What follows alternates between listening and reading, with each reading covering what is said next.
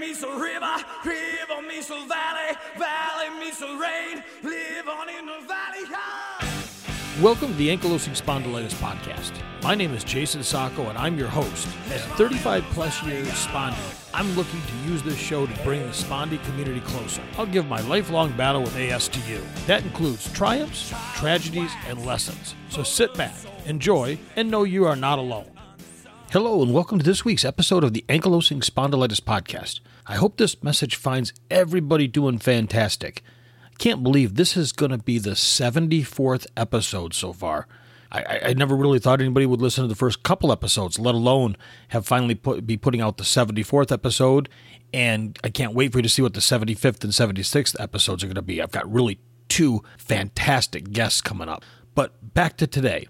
First things I wanted to go over is in the next month or so, you're going to see a whole new SpondyPodcast.com. Got a whole new website coming up. And I looked at it and I wanted to try and make it easier for the listener to listen to the show or shows. So when you go onto the new page, on the right-hand side of the page, it's going to have every place like where you can listen to it that I have acceptance from or the shows available. So it'd be like, Apple Podcasts, Spotify, Overcast, Castro, Stitcher, iHeartRadio, Pocket Cast, and the list goes on. Also in there, you can listen on Podchaser, and then on the left side of the main landing page is going to be just a list of the last 7 episodes. We'll have a link there for you to just click on it and go right to it and listen to it. And then across the top, it'll have episodes, again, just another slot to go and find episodes about the podcast, links to both the Facebook as well as the Instagram page. I really hope you go out and follow on both. And if you go out on Instagram, please shoot me a message and let me know you've come in from listening to one of the podcasts and you're on Instagram and you wanted to follow, and I'd love to hear from you. And then last but not least, there'll also be a link to the affiliates. So if you want to make a one-time or ongoing donation to the show through either Patreon or Buy Me a Coffee, those links will be there, as well as the links to some of the different products. Now remember, these links are all affiliate links, so just so I'm doing my due diligence. If you click on one and buy something, then the show may get a small commission off of that. I say may because I don't know. Everyone works a little different, and there could be other ones that are supersede that. So just know it doesn't change the price of anything you're buying. It just may pay the show a small commission. So also, while you're on SpondyPodcast.com, please sign up for the newsletter. Man, it's been cranking. There have been so many people signed up the last 4 weeks. It's been amazing. And it's really cool. And another record that the show hit, and it's beyond what I even thought would ever happen, is the show was just downloaded in the 102nd country. And that country was Iran. Somebody came on from Iran, downloaded 4 episodes. So that was really, really cool. 102 countries. Can you imagine that? Literally, the show has gone around the world. You're no longer just somebody with ankylosing spondylitis sitting in some place in Finland or Brazil or Mexico City or, California or the Philippines. You can come on this show and come and talk on the page, and the listeners are from around the world. You connect with people from all over the place. And I think that's just, for somebody that grew up in a time before the internet, when all there was an encyclopedia, as I've told others, to then put out this item for everybody that has listeners around the globe is just amazing to me, and couldn't have done it without all of you. So please sign up for that newsletter. I can't thank everyone enough. There are some pictures coming up of shirts. If you want a shirt, there'll be a link in the show notes, but you can go to the website too and order a shirt. We sent some off to Canada and Australia, and it worked out just fine. So I know that they can go to other places in Europe and wherever. So I know it worked fine. Just unfortunately, with all the COVID stuff going on, it is slowing down the mail process. So on to today's episode. Well, I wanted to go back to, I want to talk more about axial spondyloarthritis. I really think that is where this disease is headed, and that's where we are all going to be diagnosed. There's going to be no more non-radiographic or ankylosing spondylitis. You just have axial spondyloarthritis. But I see a lot of people still going, well, do I have axial spondyloarthritis or do I have ankylosing spondylitis? And I try to figure out what's the best way to explain it to them, that I want folks to really understand that there's non-radiographic axial spondyloarthritis on the left side and ankylosing spondylitis on the right side. Those are the in essence, kind of on the same, continuum. You go from non-radiographic, you may progress over to ankylosing spondylitis. But instead of being diagnosed two different ways, two different medications that might work for one, not work for the other, blah, blah, blah, blah, different treatment plans, instead, use an umbrella term called axial spondyloarthritis, which is really just encompassing these two. So no longer does somebody say, well, I have ankylosing spondylitis. Well, I have non-radiographic. Now you have axial spondyloarthritis. Now, under that, everybody's treatment's going to be different because we all sit on different levels of what we're dealing with. Some may be just starting their journey and just getting some sacroiliac joint pain. Others may be fully fused. We don't know. What we do know is by using one term, we give the doctors a lot more leeway to start encompassing this disease as a disease and not multiple diseases, and start to say, if I can come up with not cures, but maybe preventative medicines that slow somebody as they move along from non-radiographic to the ankylosing spondylitis, then I can end up maybe stopping their progression completely or slowing it down so that they never have to deal with a full-on fusing. Now, they may still get flares and those things, but if they're not working through the fusing, that can create a better quality of life. And that's really what we want to look at. So I found a cool article, and I'll have a link below, and it says, how are axial spondyloarthritis and ankylosing spondylitis related? And I really think this is the key, is we've got to really start to understand the term axial spondyloarthritis. So when you learn about spondyloarthritis, the article says, it's easy to get confused about terminology and categories. Isn't that the truth? They're all over. The terminology is particularly confusing because doctors have been changing the way these conditions are categorized over recent years. And not even medical professionals always use the terms consistently. We know that's a big problem because you just have to read the forums and stay up to date with people when they go to their different doctor's appointments. So we look at spondyloarthritis. That refers to a family of inflammatory rheumatological conditions that can affect the joints, including the joints of the spine as well as other bodily systems. Also, you have axial spondyloarthritis, and that can be considered a subset of spondyloarthritis that affects primarily the axial joints, the joints of the spine, the chest, and the pelvis. And then ankylosing spondylitis is generally considered a specific subset of axial spondyloarthritis. So you can see they really kind of just tuck underneath each other.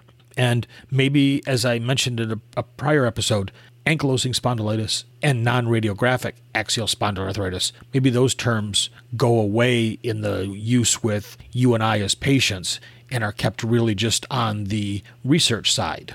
So with spondylorthiopathies, that's the broadest category in the topic. Spondyloarthropathies, sorry, I'm going to butcher that, now I got a mind blank, are a group of related inflammatory illnesses that have some overlapping characteristics.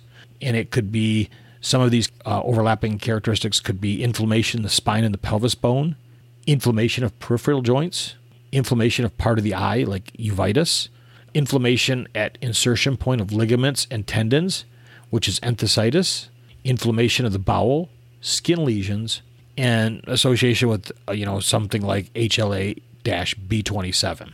In the old terms and classically, people with spondyloarthropathy are often diagnosed into smaller subsets depending on other symptoms. For example, people who have these symptoms along with psoriasis would be diagnosed with psoriatic spondyloarthritis.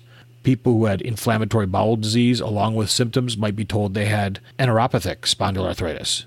People who didn't fit neatly into a category might be told that they had undifferentiated spondyloarthritis. Well, then it came axial versus peripheral. And when you look at the two, with axial, you're really talking about symptoms affecting the axial joints, the chest, the spine, the hips. Where with peripheral spondyloarthritis, you're really talking about things that affect, say, the fingers, the knees, the toes.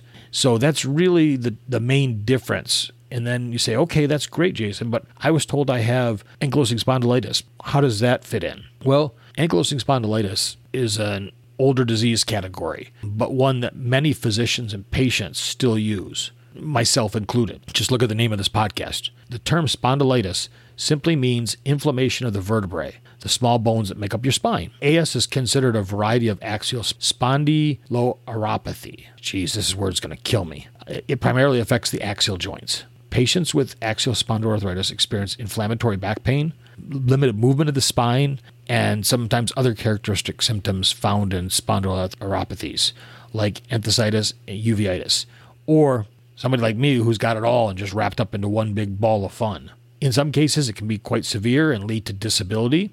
Historically, X-rays were an important part of diagnosing AS. When viewed under X-rays, you can see signs of substantial inflammation of the SI joints, which is termed sacroiliitis in a person with AS. When I got my first X-rays when I was 14, that's really all there was. MRIs were available, but it was something that was so far beyond the thought process of what you would use that my rheumatologist just used X-rays, and that's what he worked off of.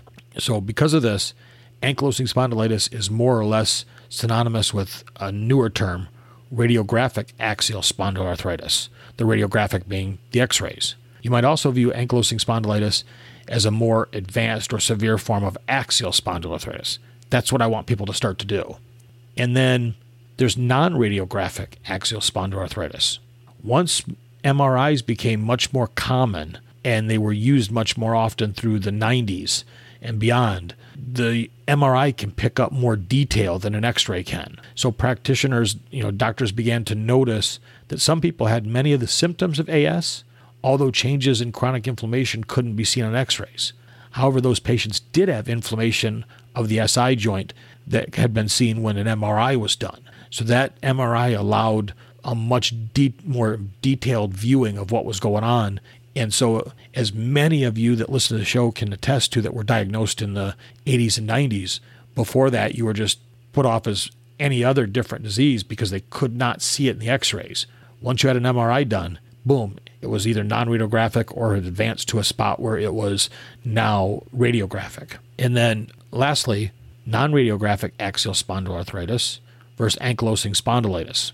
Well, researchers and clinicians aren't sure about the relationship between non-radiographic and ankylosing spondylitis, according to this article. Some people diagnosed with non-radiographic go on to later develop the symptoms of classic AS, i.e. the radiographic axial spondyloarthritis, and the inflammation of the SI joints becomes severe enough that it can be viewed on an X-ray. In other words, their sacroiliitis goes from non-radiographic to radiographic, but it also appears that many people don't progress in this way. So it's interesting to note that more women are diagnosed with non-radiographic than are diagnosed with AS. But people with non-radiographic tend to have a shorter length of disease and lower levels of inflammation markers. They also tend to have less severe disease. Doesn't mean it doesn't hurt, doesn't mean that's the case for all of them. It's a very generic thing, so don't write me saying, well, that's not me. Again, I'm not talking specifically on one person. I'm talking in general. And so with that, there's currently the treatment of these two conditions is similar, but it's different. They both use physical therapy, exercise, some over-the-counter pain meds, and prescription treatments until you possibly move from non-radiographic to radiographic. Your treatment plan might change a lot, might not change much, because more and more biologics are being approved for non-radiographic. So getting put on the biologic, you might have progression going on. It's just very slow, which in reality is good for you. Keep up with the physical therapy, keep up with the exercise, keep up with the biologics. You might be able to better keep it under control and just have a very good quality of life. You really don't see anybody also with multiple diagnoses as far as you're not likely to have both non-radiographic axial spondyloarthritis and another form of spondyloarthropathy. Currently, researchers are generally categorizing other classic forms of these spondyloarthropathies as kinds of peripheral spondyloarthropathy. Oh, geez. I should have picked a different word today. So, for example, you might be told you have peripheral spondyloarthritis with psoriasis, peripheral spondyloarthritis with inflammatory bowel disease, or peripheral spondyloarthritis from a preceding infection, like a reactive arthritis. So people with these conditions are generally not considered in this group. However, they do sometimes have symptoms from problems with axial joints. So overall, we've come a long way in the last 40 years with the looking at these diseases, a very, very long way. But we're not done. There's a long way still to go. And I think a big part of that change is going to be the adoption of one term that covers the disease, that axial spondyloarthritis. Once there's one terminology, I think that you're no longer going to see splitting of research dollars, hopefully. And again, I'm not on any of these research teams, so I don't know, but maybe you'll see more cooperation, because what affects one can affect the other. And, that would be something interesting. I'd love to have more research doctors on to talk about how they look at this and what they're doing. So with that, I hope everybody has a wonderful day. I can't thank you enough for joining the show. I really, really appreciate every one of you that reaches out. Go to spondypodcast.com and sign up for the newsletter. And let me know you're on there. Hit up Instagram. And if there's anything you ever need help with or understanding with on one of the episodes, please shoot me a message. I'd love to hear from you. Thank you and take care.